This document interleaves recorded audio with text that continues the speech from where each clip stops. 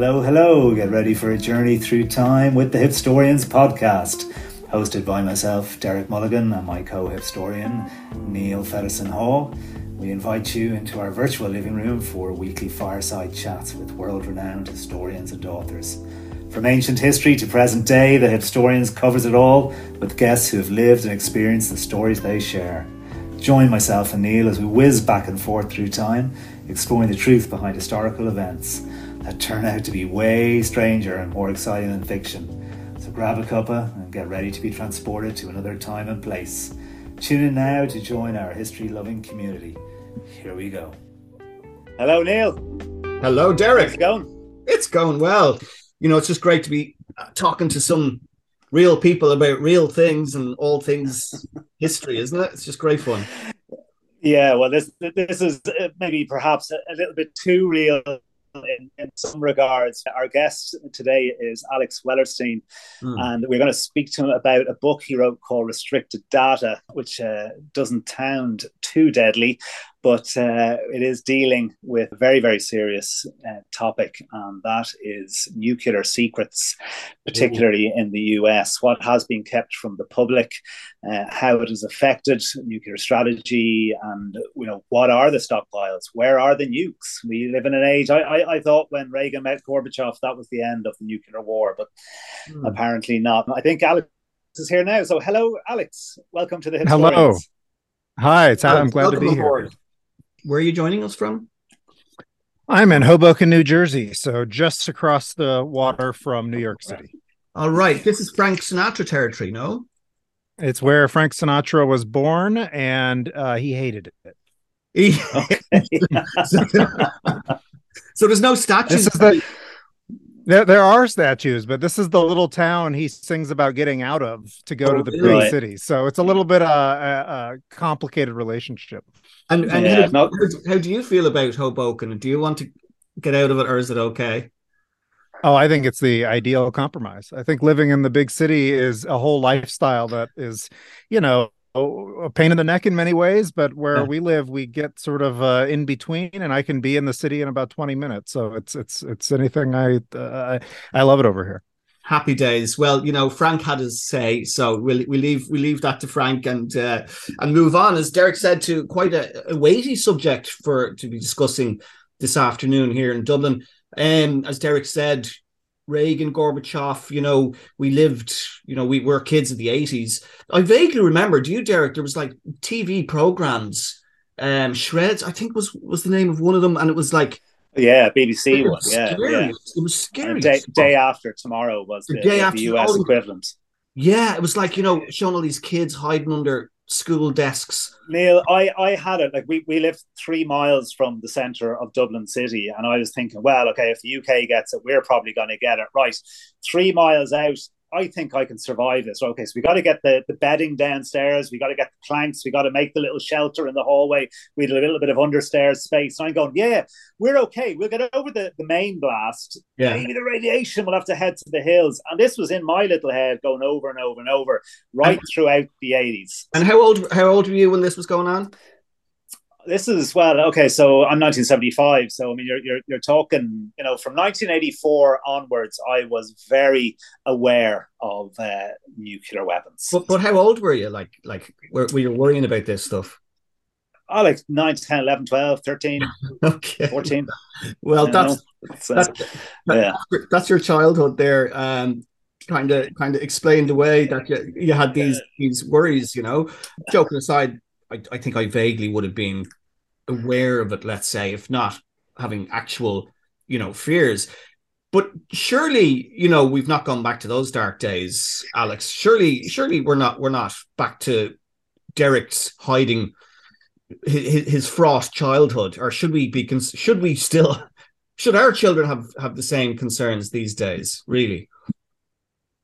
I mean, the threat of nuclear war has sort of waxed and waned, but it hasn't totally ever gone away. The weapons are still around. You're always, and I think the last last year in particular was a nice illustration of this. You're only one crisis away from worrying about this stuff again. You can go from not worrying about it to thinking it's going to happen in a matter of weeks, depending on the who's in charge of the countries that have these weapons, and that can change rather quickly, and they can be rather capricious. Whether or not you should be making shelters, or whether or not you should be teaching children to think about this as part of the panoply of threats that they worry about, that's a sort of deeper question, and one that often I think isn't asked even today. It's rather controversial if you suggest that people ought to know, that children ought to be aware of this, even though I don't know how it is in Ireland, but in the United States we teach children about a lot of different possible threats, some man-made and some not. We have all sorts of training here for children, not just for earthquakes and tornadoes and all of the million natural disasters that we have in the United States, but also, as you know, the man-made ones like school shootings, things like that. So if nuclear war is somewhere in the universe of possible things, maybe it should be on children's mind, along with everything else that they have to stress about these days. Right. Okay. And we'll get into your work in a moment, but on a personal level, through your research, through your writing, and from what you understand, are you worried on a day-to-day basis about nuclear war? That scene in the Avengers where the Hulk's, they say, oh, you have to get angry, and he says, that's my secret, I'm always angry. It's kind of like that. Like, people ask me, are you worried? It'll be Russia threatening something, and they'll say, are you worried about nuclear war? And I say, oh, I'm always a little worried about nuclear war. The way I put it is, my base awareness of nuclear weapons and the possibility of nuclear war is probably higher than your average person's. Mm-hmm. It's probably, if we were going to make it rough, just made up numbers, let's say I'm 25%, even on a good, happy, warm day. It's on my mind a little bit. It doesn't mean it's the first thing on my mind. It doesn't mean that I'm planning my life around it, but it's up there with other things that I worry about, for sure. When we get into a state of crisis, or where it looks like there might be more possibility, my status certainly elevates with other people's, but it doesn't go up to 100. And I think the problem that a lot of, at least Americans have, and I don't know if it's the same thing in Ireland, is that they worry about it 0% of the time, most of the time, and then a crisis comes and they go all the way up to 100. And when you do that kind of rapid shift, it's not only very stressful, but it can encourage you to support really terrible ideas, like thinking, maybe we should just start the war and get it over with. And that's not a good idea. That's a terrible idea. I think a more measured view would see it as, well, there's going to be this threat around. And yeah, there are times that are more elevated than others, but the same forces that have kept that from erupting in the past, hopefully will keep it from erupting in the present, but you can't guarantee that ever. So you shouldn't be complacent about it. So that's sort of my position. I definitely have thought about it. There's been times that I think are more risky than others. I think, kind of maybe surprisingly, sometimes my perceptions of what's dangerous are not the same as everybody else's or the media's. So, like, for example, the Russia-Ukraine situation, I haven't been as worried as the general tenor of the media about that becoming a nuclear war, not because I believe in the infinite rationality of anybody involved, but it is just hard for me to see under which conditions, even as irrational and confused as Putin has been at times, what conditions he would be under to think that was a good idea. And this is also these are a dynamic NATO and Russia, United States and Russia, that is old enough that it feels pretty familiar. Everybody knows what's going on either side. People have a pretty good idea of what capabilities everybody has. Nobody is under the delusion that they could somehow get away with starting nuclear war and not have it come back on them.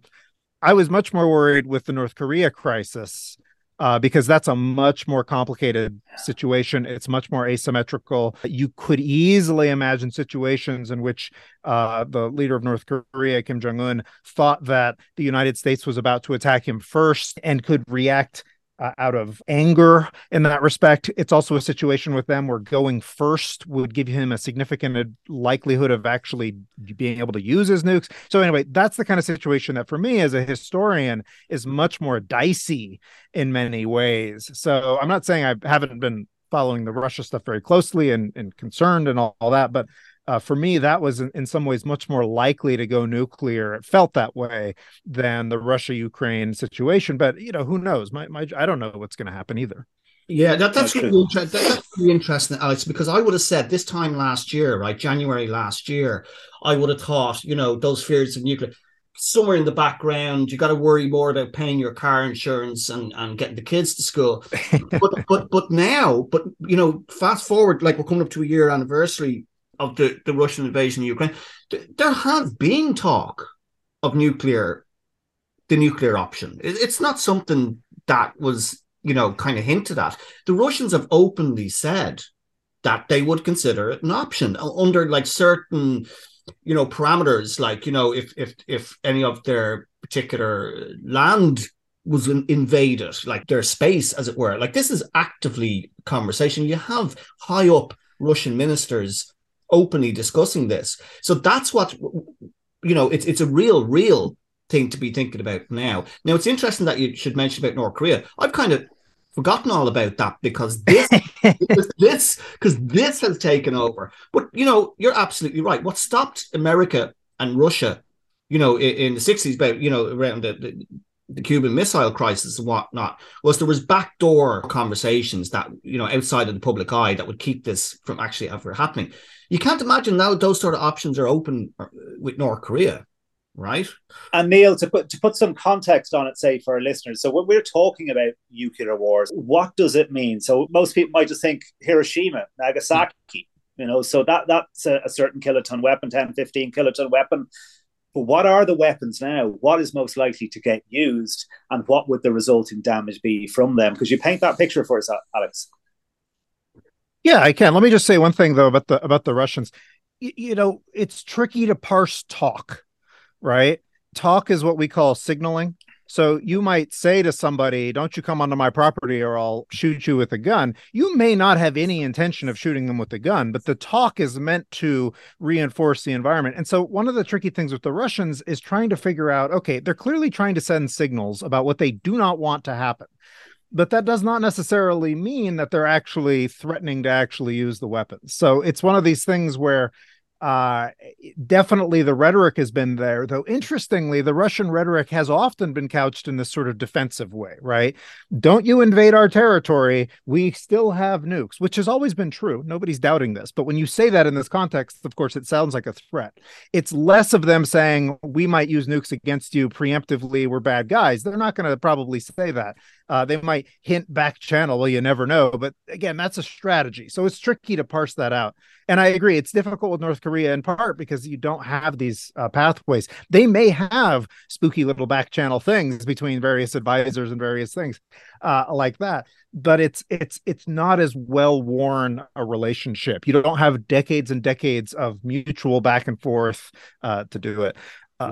Modern nuclear war, your question, it really depends on what we imagine as like the scenario, right? Are we talking about so-called tactical nuclear weapon use, which could be low kilotons, not against cities, right? Against tanks or something?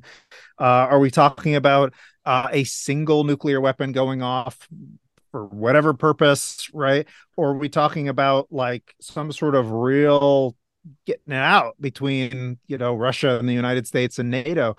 The Russians have a wide variety of weapons types. They also have a wide variety of what we call yields, explosive power. So they go all the way down to low kilotons, maybe even sub-kiloton for their tactical nuclear weapons, all the way up to around 800 kilotons, which is sort of their larger strategic warheads.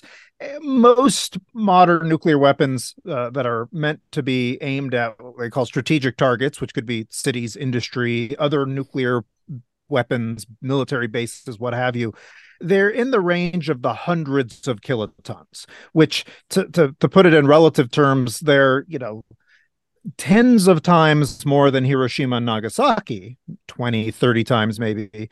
but they're not as big as the Cold War weapons that were in the megatons, the millions of tons of TNT. So they're not these sort of metro area busters like the US and the Soviet Union and other nations fielded. And the reason is not that we don't have these giant weapons anymore, is not because we've all gotten so nice. There's technical reasons why bigger is not really better. And if you can get the hundreds of kilotons is a very nice, we would say, package where you're sort of able to get a very compact but still very effective weapon, that if you can put that on a very accurate missile and maybe put 10 of them on one very accurate missile, you can actually do a lot more damage than you could with these multi-megaton monsters that are maybe like the size of a school bus and very hard to get to your target. And there really aren't that many targets that require something that big, and so on and so on. Right. Wow. So essentially we're not talking about the end of the world. We are talking about pockets of radioactive wasteland that could be re-inhabited in a number of years' time, if in the worst case scenario. It could be the end of the world. I don't know. I mean, the end of the world is such a vague term. Yeah. But you're still like a full nuclear war between, let's imagine like today, Russia and the United States just launched everything they had at each other, which I'm not suggesting is a realistic scenario, but let's just imagine it. They each have, in terms of strategic weapons, about 1,500 weapons ready to go. 1,500 weapons. Those are the limits set by the New START Treaty. So they have more weapons than that in reserve. Let's imagine they can't use those, because you would use those 1,500 to blow up any in reserve also. That's about 3,000 nuclear detonations going off at once. Now, depending on what you're aiming that at, 3,000, that's a pretty big number. You think about how many cities of import there are in Europe, Russia, and the United States. And, 3,000 will probably take care of you, right? Like for the big places. And if you are aiming at anything that's going to burn, you potentially could have climate impacts, what they call nuclear winter. We don't really know if that would happen, but like that's a lot of megatonnage going off, potentially a lot of burning. The amount of radiation could be enough where, you could, in a few weeks, travel through some of these places, but you wouldn't want to live there for a very long time without cleaning them up in a substantial, expansive way. And then on top of it, I think COVID gave us a little preview of what even a small tweak to the logistics pipeline can look like. Mm-hmm. What does the logistics pipeline look like when you knock out Western Europe, Eastern Europe, and much of North America, right? Like that's a very different world. So kill every person, probably not, but like radically change the world as we know it in a really awful way. Yeah, 100%. And not to be too selfish here or looking in our own backyard, but would we be okay in Ireland? Because I have no idea. Like obviously, we're I wouldn't say we're the overly peaceful nation, but we're not, a big force in the world. Probably our neighbours in Britain would be targeted, because they have bases there. For sure. I'm just wondering, it sounds very selfish, but I'm just wondering, would we be okay if they took out, bases? It depends which way the wind's blowing. Which way the wind is blowing. and also, I have no insight into what the Russians target. Who knows what they think about you? I mean, we know that they get bad intelligence at times. Everyone likes the Irish. Everybody, I wouldn't imagine that they would bother using a nuke on a nation that was ostensibly pretty neutral most of the time. Right? But the British are gonna. They've got nuclear submarines. They've got all sorts of stuff. They're part of NATO, right? The wind's blowing, and what happens to Ireland when? I mean, it makes for nice fiction. I like these kinds of questions, right? What happens to Ireland? What happens if like France and Britain and a lot of nations around there are toast, and there's potentially a lot of radiation blowing over from these places in Europe and things, and it's sort of like a different hemisphere on the beach, maybe, but in a modern time, I think it'd be a great thing to explore. But it's a discussion. Yeah, right. There you go. We can give you some insights, Alex, here about what it'd be like. Get the Irish angle in there. It'll certainly sell in Ireland. I'm not sure how well it would sell elsewhere. But let's talk about some of your work, right? Like this name. He's the subject of a movie as well, but he's just such an intriguing character in history. Is Oppenheimer? Can we talk about him a little bit.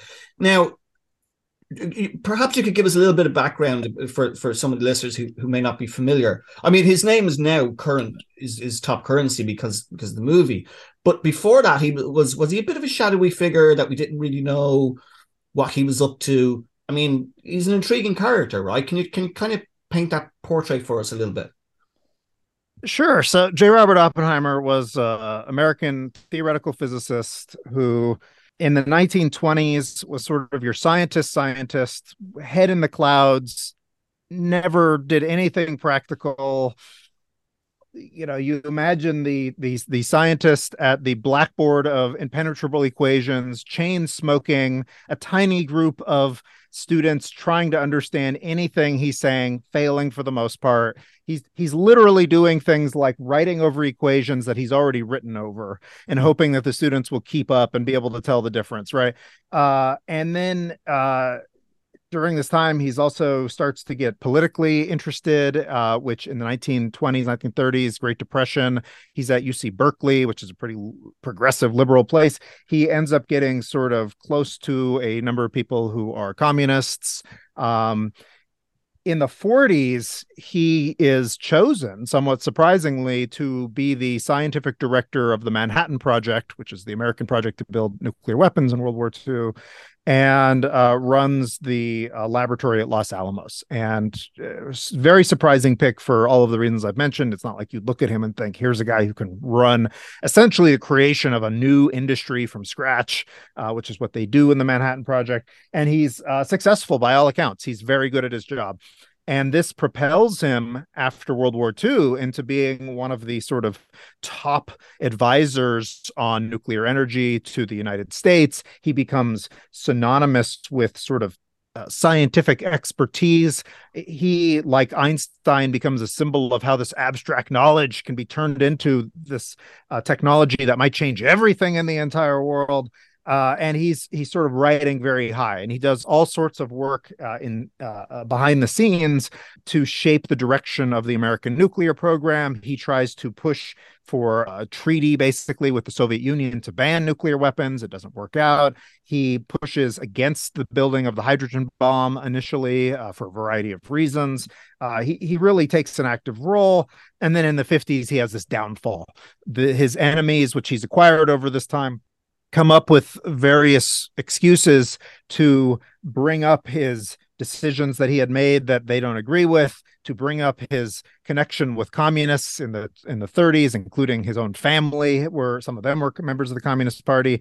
And he has his security clearance stripped from him. And this becomes a very public, embarrassing sort of thing. And he essentially retreats from public life after that and has become sort of a metaphor for the sort of rise and fall of the scientist from World War II to McCarthyism. He is sometimes brought up as a metaphor, sort of the way Galileo is for sort of the relationship between science and politics. So he's a very complicated figure. And this is why he comes up in media and movies. And there have been plays, and there's even been an opera about him where he fits into a sort of cultural niche and gets into all these issues about the responsibility of scientists and can you be a ethical scientist and still build weapons of mass destruction and all these things, all of which complicates the historian's take on him, because separate from his cultural symbolism, he's a person and his cases are complicated and his policy is complicated, and a lot of it was secret and only has been recently revealed. And so there's a sort of, I think, a disconnect often between how the public sees Oppenheimer in this representations. For example, the most common representation of him is almost like as a martyr or as somebody who regretted making the atomic bomb and using it. And he absolutely did not regret using it ever. And he rejected the idea in his lifetime that he was some kind of martyr. He rejected these things in the strongest possible terms. He had a very different view on the whole situation. We like to think of him as almost a Faustian character, right? Oh, he sold his soul for knowledge and then suffered for it. He would absolutely have rejected that. That was not his mindset at all. He was much more complicated than that. But like, that's the sort of thing that is tricky to deal with, the reality and the representation of him. Because like, there's that famous, is it a quote attributed to him, or a phrase that he used, "I am become death, the destroyer of worlds." Very dark, chilling phraseology. So that suggested that he had, in fact, if not regretted, then certainly, struggled with the idea that he was instrumental in bringing this power into the world. Is that not the case then? This is one of those things that's in some ways indicative of the difficulty of that disconnect I'm talking about, because Oppenheimer said this. Well, he said that when he saw the first test of the atomic bomb, a scene from the Bhagavad Gita, this Hindu epic, came to his mind. And he mentions this line, "I am become death, destroyer of worlds," which is his own idiosyncratic translation because he learned Sanskrit at Berkeley, because of course he did. This is Oppenheimer. He didn't actually say this out loud, but it's one of these things where his own intellectualism, I think, is confusing, because he expects you, the reader, to, of course, understand the part of the Bhagavad Gita he's referring to, and maybe even recognize that it's his own translation and not a standard one, which, of course, nobody does. If you study the Bhagavad Gita, you would, but no Westerner studies the Bhagavad Gita most of the time, right? So the Bhagavad Gita, the part he's talking about, the Bhagavad Gita, among other things, it's a large work. It's the discussion between a prince and his chariot driver about whether he should go to war. And he doesn't want to go to war. It's a war of succession. He's fighting against his relatives. He doesn't want to do this. He doesn't want to kill people. He doesn't want to do this.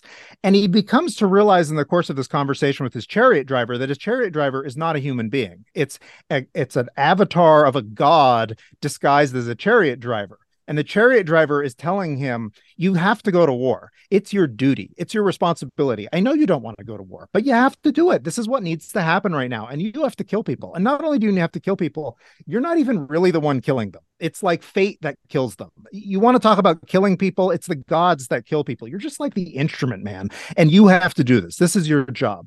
And so the scene he's talking about is when the prince realizes that the chariot driver is actually a god. And he says, "Show me your true form."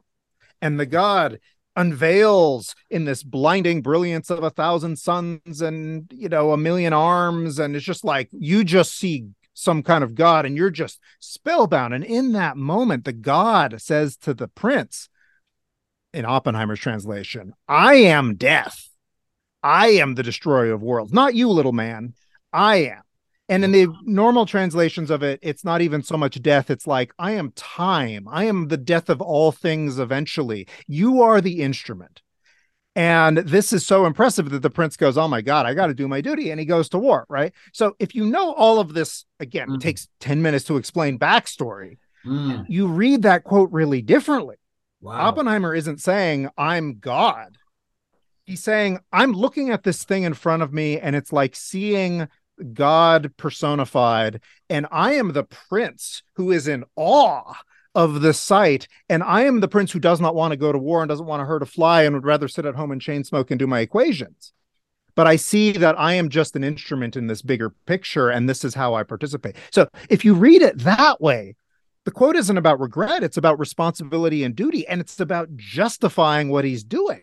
Which doesn't mean that he's not bloodthirsty for sure, but he justifies it. And this is, again, one of these examples where it's so hard to get this across without sitting down and explaining the whole damn thing, which of course most people don't have the time or inclination. But when you see the quote by yourself, you're like, wow, that's a bitchin' quote, right? That's really like, whoa, that's so hardcore. That's metal.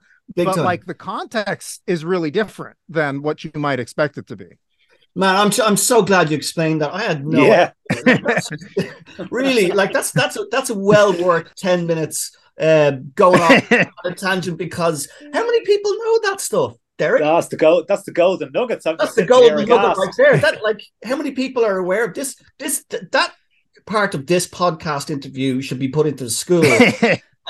Genuinely, because you Google his name, that badass expression comes up, and instantly you think, man, this guy, he really messed up his own head, but by stumbling, kind of blindly into creating this awesome power. But that explanation right there is gold dust. I mean, that's just changed my entire perception of this. And this is one of the things I like about Oppenheimer, is that like the reality is actually more interesting than the sort of basic version that people have. Like that's a much deeper discussion that you can then have from that point onward about Oppenheimer's feelings and about what we think about the making of weapons and our role in the world and our responsibility. Like that's a much more interesting take than the, oh, he became drunk with power or something like that, which is how a lot of people read it.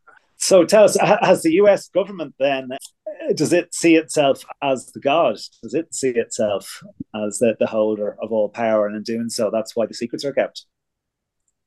Well, I would say that they see, if you ask them their official status, that they see themselves as almost like paternalistically, as like the responsible adults, and they see everybody else as being probably irresponsible adults and often cast them as children. But I would point out, and I'm not the first to make this observation, we name almost every single one of our weapons after mythological gods. So I just want to say, if you're looking for who is the primitive peoples out there, the fact that we name every son of Oppenheimer never named his weapon after a god. That took the military to do later.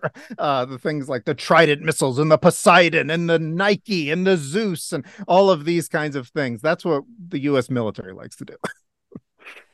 And what sort of secrets are we talking about?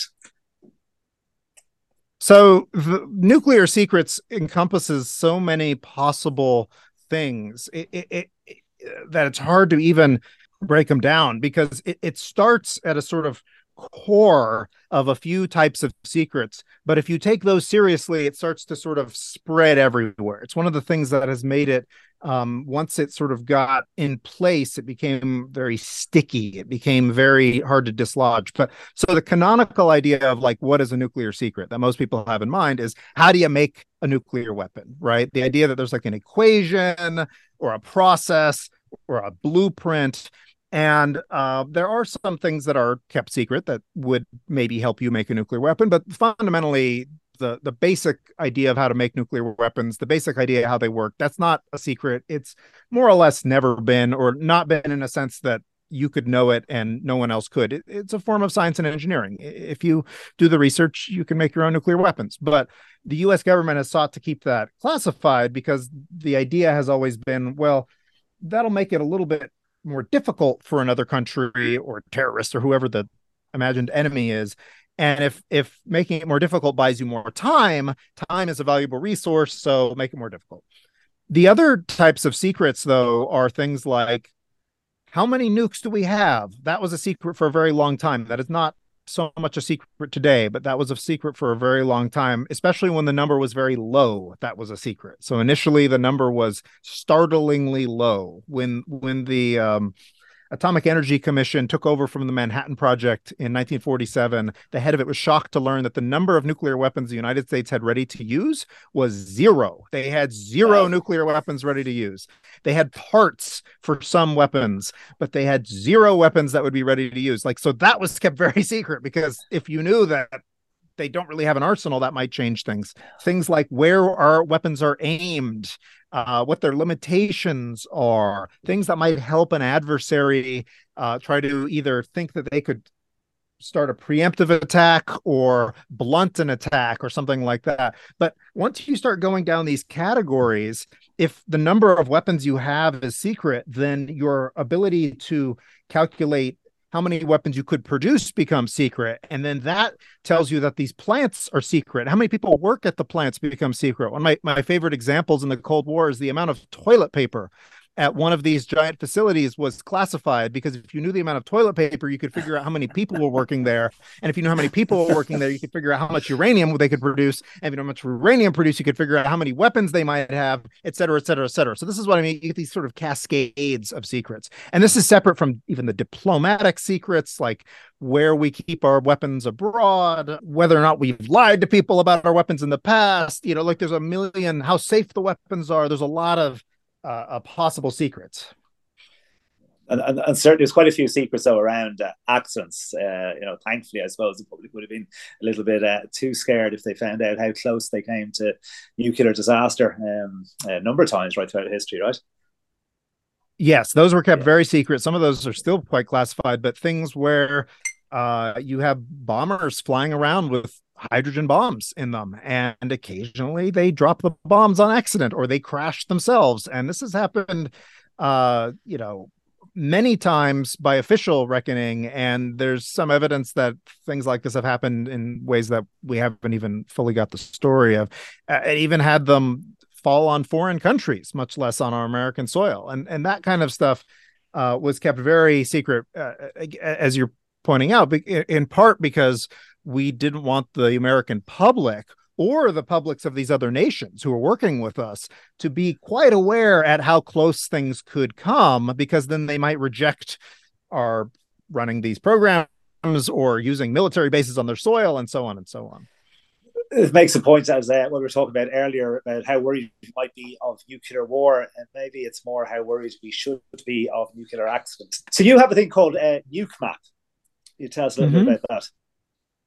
So Nuke Map is a website which anyone can use, where you can essentially see the effects of a simulated nuclear weapon anywhere in the world. And you can put in any kind of bomb you want. You can put in a little itty bitty bomb. You could put a World War II bomb. You could put in the biggest bomb ever made, whatever you want. And then you can set it off, and it'll show you different types of distances where you'll have blast damage or thermal damage enough to burn you or what have you, radiation. It can show you long range fallout possibilities. It can try to give you a rough estimate of how many people might die if the bomb was set off at a given place in a given time. So it's a simulator that I made some years back, and I've continued adding to and have plans to continue adding to into the future, that is used for people to sort of experiment with what nuclear weapons can do in an intuitive sense. It almost sounds like fun, like a fun game to play. If you wanted to, had an afternoon to yourself to find out, like we were talking about earlier, like how would we be affected in Ireland? But how did you get into all this, Alex? Like, were you like Derek when you were growing up, always conscious of imminent fire bombing, going up in a big blast, or did you just kind of stumble into it? I guess you didn't. You don't stumble into this sort of stuff, I guess. Well, it's a funny path. It isn't something where I always joke that people ask me how I got into this. They want a story like I was born inside a nuclear bomb, right? Like they want some personal connection. And the reality is I come at this from a totally different angle. I started being very interested in history. I got very interested in the history of science, which is a specific sub-discipline of history. And it wasn't nuclear bombs initially. It was things like the history of physics, the history of biology. And I got interested in it almost because of its philosophical, epistemological things. How do you know things? How do people know things? How do they know if they know things? Right. That to me is an interesting question. And I like using history as a way to think about that rather than say pure philosophy, because you can actually look at how people in the past did these things. You don't have to guess. Right. Yeah. And through this line of work, I got interested in how people took knowledge they had and tried to make it useful in the world for both good and ill, and ended up taking a bunch of courses on nuclear technology, nuclear weapons, because that's one of the most famous cases of this, and found that really interesting. And I found the secrecy really interesting. I found the fact that, the way I got into secrecy in particular, and this sort of is what ended up taking me on this whole nuclear path, is I opened one of these books from the 80s about nuclear weapons that was written around the time that Derek was talking about, right? And it had a diagram inside of it about how one of the atomic bombs from World War II was built. And it's just a beautiful diagram. It's by a researcher named Chuck Hansen.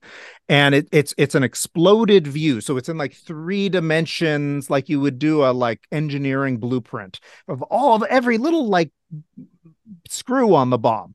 And I was looking at this in the library as a student, and I thought, how much of this is real? How much of this is made up? And if it's real, when did each of these things, this must have been secret at some point. So when did it stop being secret? What's the story? And that sort of got me thinking about, what we know about these weapons has changed over time. And if something changes over time, it means it has a history. And I'd never really, can secrecy have a history? At what point? At one point it was not secret, and another point it was secret, vice versa. How did that happen? And this ended up being something I spent a lot of time looking at, and took me through just all sorts of different twists and turns, and has made me a nuclear historian. And initially, it was conditions for knowledge and what. Just as an example, the design for the Nagasaki bomb, the very basics, it turns out it was declassified to use as evidence in the Rosenberg trial. And I thought, well, that's really specific, right? And you could look at exactly the moment and why it was released and how people responded to it and what that looked like. And it's got a whole little micro history just of that event. And it's got all these fascinating twists and turns like anything does. And I thought, oh, that's really interesting. So that's what took me to this. So it's less of when I started doing this, it was not about it being relevant. It was not about me worrying about nuclear war. In fact, I had advisors telling me, oh, aren't nuclear weapons, isn't that a done deal? Isn't this like not a thing to worry about? Why are you taking classes in Russian? Who cares about what the Russians are doing? That's not interesting. And they were all wrong. It turns out this is all more relevant than I ever would have guessed. But maybe, I take a somewhat different path to it. And maybe that's why I sometimes see different stories than people who are coming to it either because they had some deep connection or they're very strongly motivated by the politics or whatever. Yeah. Brilliant. Isn't that why history is so great? Like, it was true your interest in history that brought you to this specific interest. You never know where it brings you. Like, myself and Derek are often fond of saying, like, history is right up to yesterday. It doesn't have to be, back in the pyramids days. It's history is unfolding as we speak. Yeah, I find it really sad that in the United States, anyway, history is a very unpopular subject in high school and in college because students associate it with memorizing things. Yeah. And I can't memorize anything. I'm terrible at this. The only stuff I know it because I do it every day. And anything you do every day and read about every day for years and years, you will just, pick up. And if you teach history well, how can you not be interested? It's literally everything any human being has ever done. If you can't find something in history that's interesting to you, you're dead to the world, right? Like this is anything. You could do the history of people. I knew a professor at college who did the history of sex. You cannot find a topic. Do whatever you want. There's a history of it. And it's really sad that it's got, and I almost think politically motivated that it has this reputation of being boring because it's powerful as well, and people don't want you to. There are people who don't want you to look that deeply at the history of how the world got to be the way it is because it's not necessarily. It might make you want to change things. Exactly. Yeah. That's why it's so important. And my 10-year-old daughter has just finished a project on the beginning of the causes of World War I. It was supposed to take a week. 6 weeks later, we're still working on it. We're just. Her mother is like, that should have been submitted a long time ago. I was like, no, we didn't even start to begin yet. So I completely agree. We're all preaching. We're all singing from the same hymn sheet here. History is just like one brilliant story after another. Yeah, look, some of it is not of particular interest to some people, but there's something there for everybody. We're going off on a little bit of a tangent here, but that's fine because we're on a Hipstorians podcast. So, but that's why we have a wide listenership as well, Derek, isn't it? It's not just dates and dusty tomes off a shelf. It's some of that, but it's just stories. It's human interest. There's like you said, the history of sex. There's a history of water, the history of air. It's just there's stories there. And you get speaking to somebody about nuclear secrets and end up talking about the Bhagavad Gita, huh? Exactly. So there's a free education there, folks. Right there. Yeah, for sure. For sure.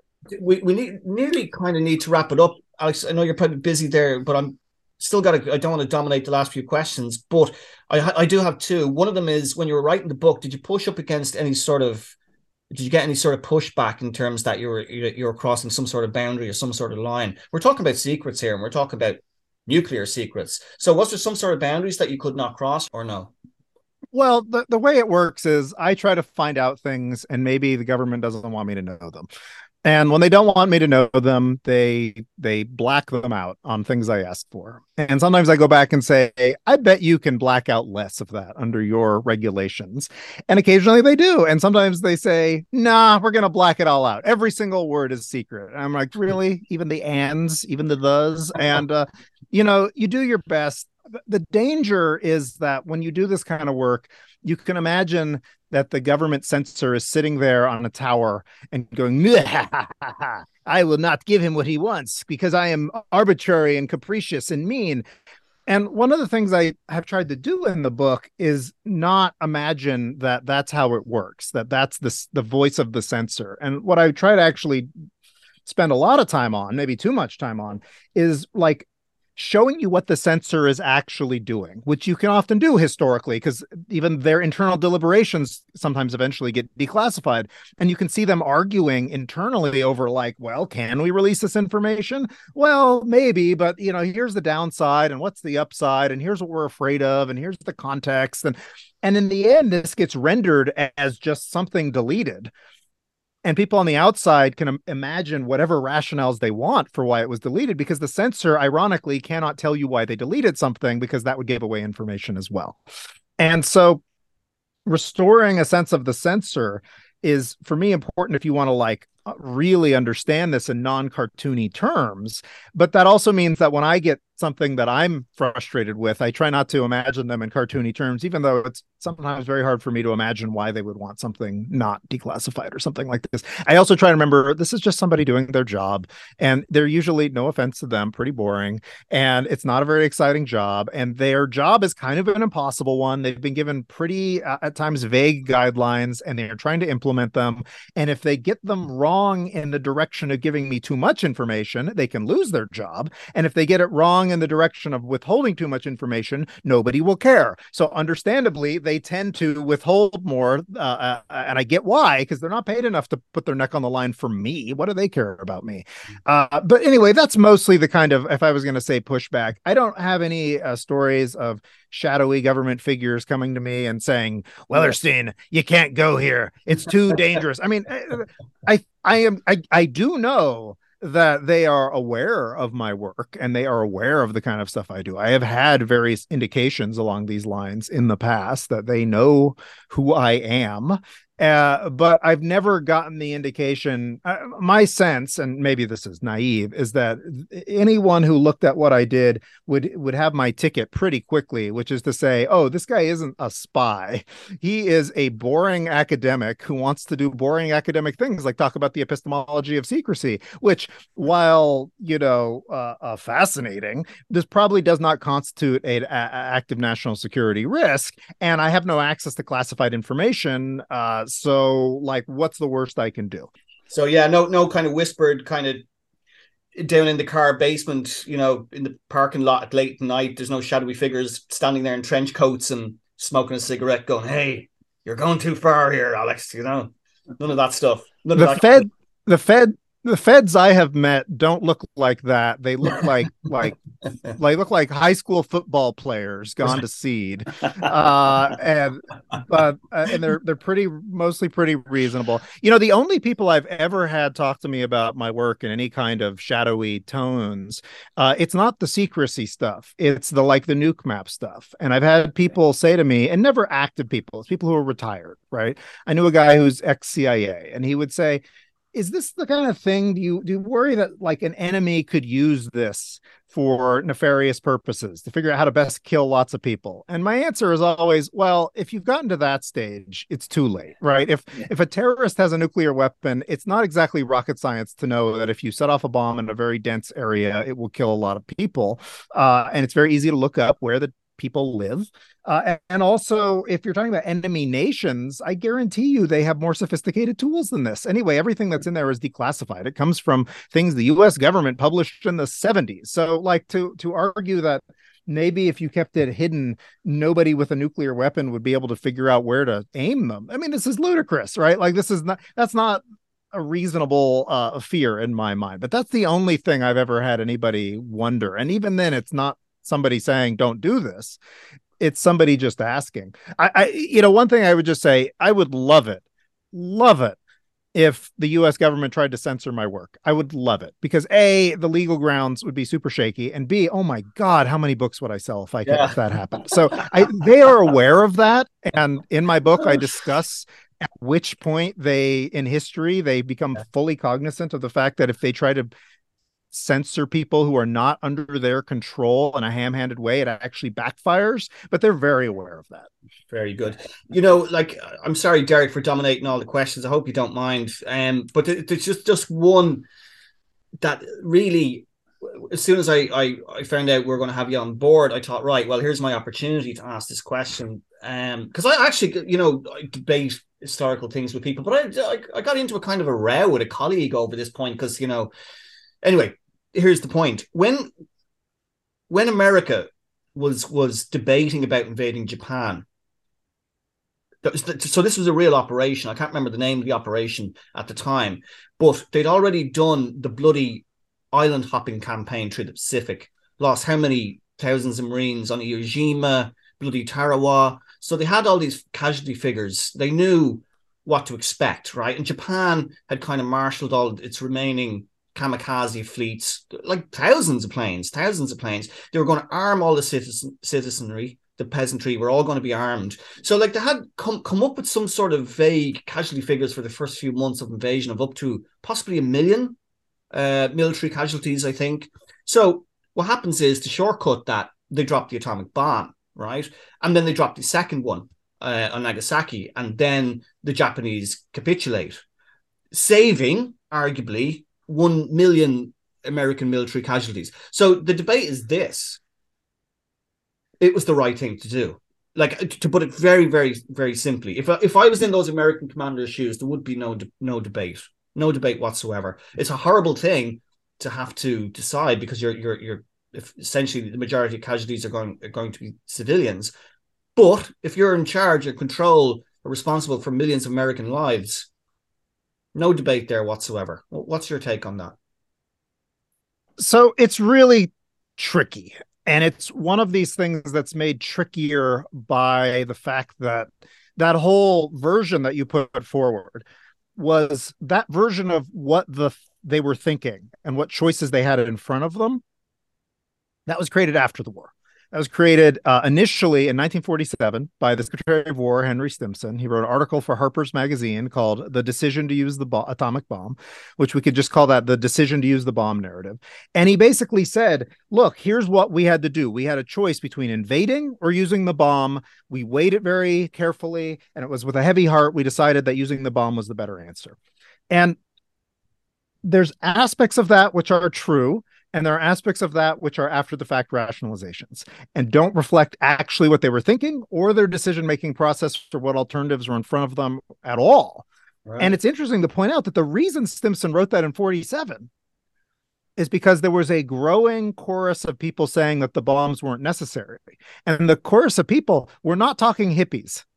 The military leaders, it was Eisenhower, it was Leahy, it was people who were in those rooms, were saying, we didn't need to use the atomic bombs. The Japanese were already beaten. We didn't even need to invade. And this is what the U.S. Strategic Bombing Survey concluded. And I'm not saying those people are right. I'm just giving you the context of why this narrative got created to justify it, that makes it into a bomb versus invade. If you go down the path of bomb versus invade, it's impossible not to conclude that bombing is the better idea. But if you back up a little bit and see, well, what were they actually looking at? It's actually pretty complicated. For one thing, the casualty figures that they had on the table were not as high as those later ones. And I'm not saying they were right or wrong. The military was in some ways downplaying the number of casualties that they expected because they didn't want to make Truman afraid to authorize this invasion, which they thought was necessary because they did not have an atomic bomb when they were authorizing this. They were authorizing this in June of 45. The bomb hadn't been tested yet. It was not something that was part of their, discussions at all.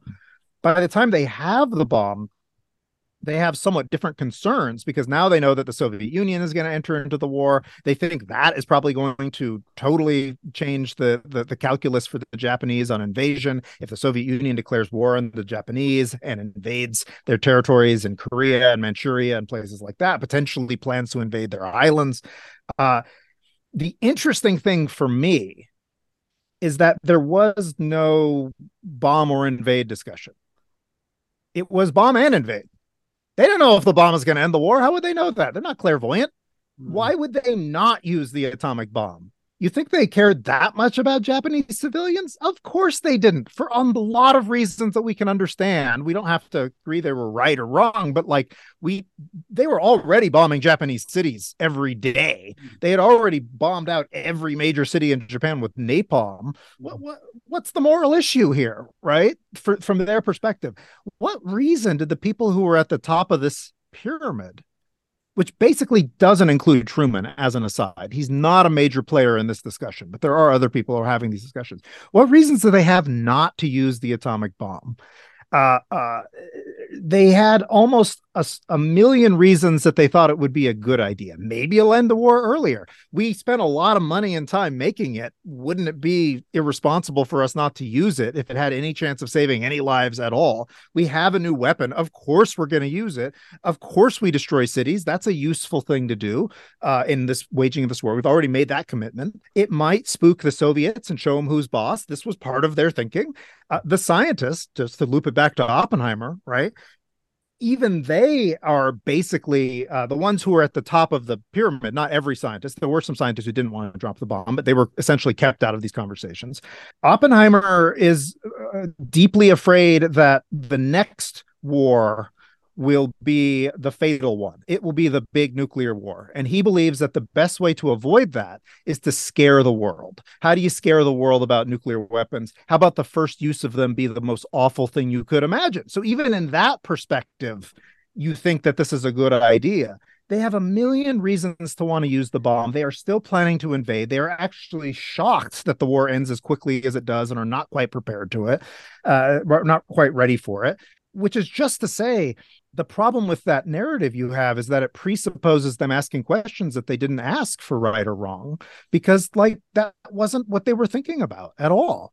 And so we can argue today over whether or not they could have pursued other alternatives. They could. They had other alternatives on the table. They could have demonstrated the bomb without killing any. They could have waited for the Soviet Union to declare war and then see if that ended the war without it. They could have done a couple things, but that would have imagined that they were trying to save lives of Japanese civilians, and that wasn't what they were trying to do, for better or worse. And so it becomes kind of anachronistic to imagine that this was an issue for them. So anyway, I'm not saying it's right or wrong. I'm just saying, if you look at it strictly historically, this whole question was just not on the agenda. Right. Yeah. Very well answered. Maybe it should have been. I don't know, but I don't have any problem with people asking whether or not that should have been a concern, but strictly historically, it was not a concern. No, it makes perfect sense. They wouldn't have known. How could they know? How would they know? Like you just pointed out, I'd never really considered that. They didn't have the benefit of hindsight. They didn't know what was going to happen. They didn't know if it was going to work. And so amazingly, once it looks like it worked, even in their own minds, I think they rewrite the whole thought process to fit that. Oh, of course we knew 2 bombs on 2 cities in 3 days would do it. That's how I like to talk about them using it, by the way, because even that reveals choices, right? Targets, timing, how many, things like that. And you can get into all of these different people involved. Why did they do one thing? Why'd they make one? Why'd they do those cities? Why'd they only have 3 days in between them? Why didn't they have another bomb ready to go? As an aside, I'll just, my next book, which I'm intending to write over the next year, will dive very deeply into this specific topic, because there's a lot that's been overlooked even by historians on this question, and certainly by everybody else. Well, myself and Derek will be first in the queue to buy that one, won't we, Derek? Sure. We'll have to. Yeah, please come back and talk to us about that. Feel like we're only getting started. Alex, I have to say, and I mean this as a real compliment, you would be a fantastic dinner party guest. And I know the subject, but you tell a great story. You really do. And you put it out there in ways that people can understand and can actually, get invested in, and it comes across in your book, Restricted Data, as well. So if anybody wants to get frightened out of the wits, or check out Newt Map, obviously, as well, do it. And thank you so much, Alex Wellerstein. It's been a real pleasure. Thanks, Alex. Thank you so much. It's been really fun. Well, who knew where we would have ended up with that one? I certainly knew when you posed the whole Oppenheimer quote, there's no way did you think that was going to end up going down the Hindu route, that's for sure. amazing stuff, because I'm so familiar, as so many people are, with if you know the name Oppenheimer, you have that kind of big scary quote. It's I am death, the destroyer of worlds. He didn't even know what I thought he said that himself. I thought he was like amazing stuff. Brilliant. That's why it's great. Some particular episodes, you just come away going, man, you just learned. We got learned. Yeah. We got learned there, It's a great way. That's the thing. It's a very, the thing that the audience can't obviously see because this is audio, but it's how animated a character he is. And that's why I say if you're a great dinner party guest, you just, you're right there with him, and he's getting so excited about this stuff. And as hipstorians, that's us. That's exactly what we're and like. that kind of explains why we went a little bit overboard on the time as well, because like you said, you just get caught up in his stories. But we'll end it here. Jared, thanks everyone for sticking around. Yeah, hopefully if you stick to this, if you've stick with this far into the interview, you got as much out of it as myself and Derek did. So fair play to you. All right. Take care, everyone. Bye-bye. Goodbye.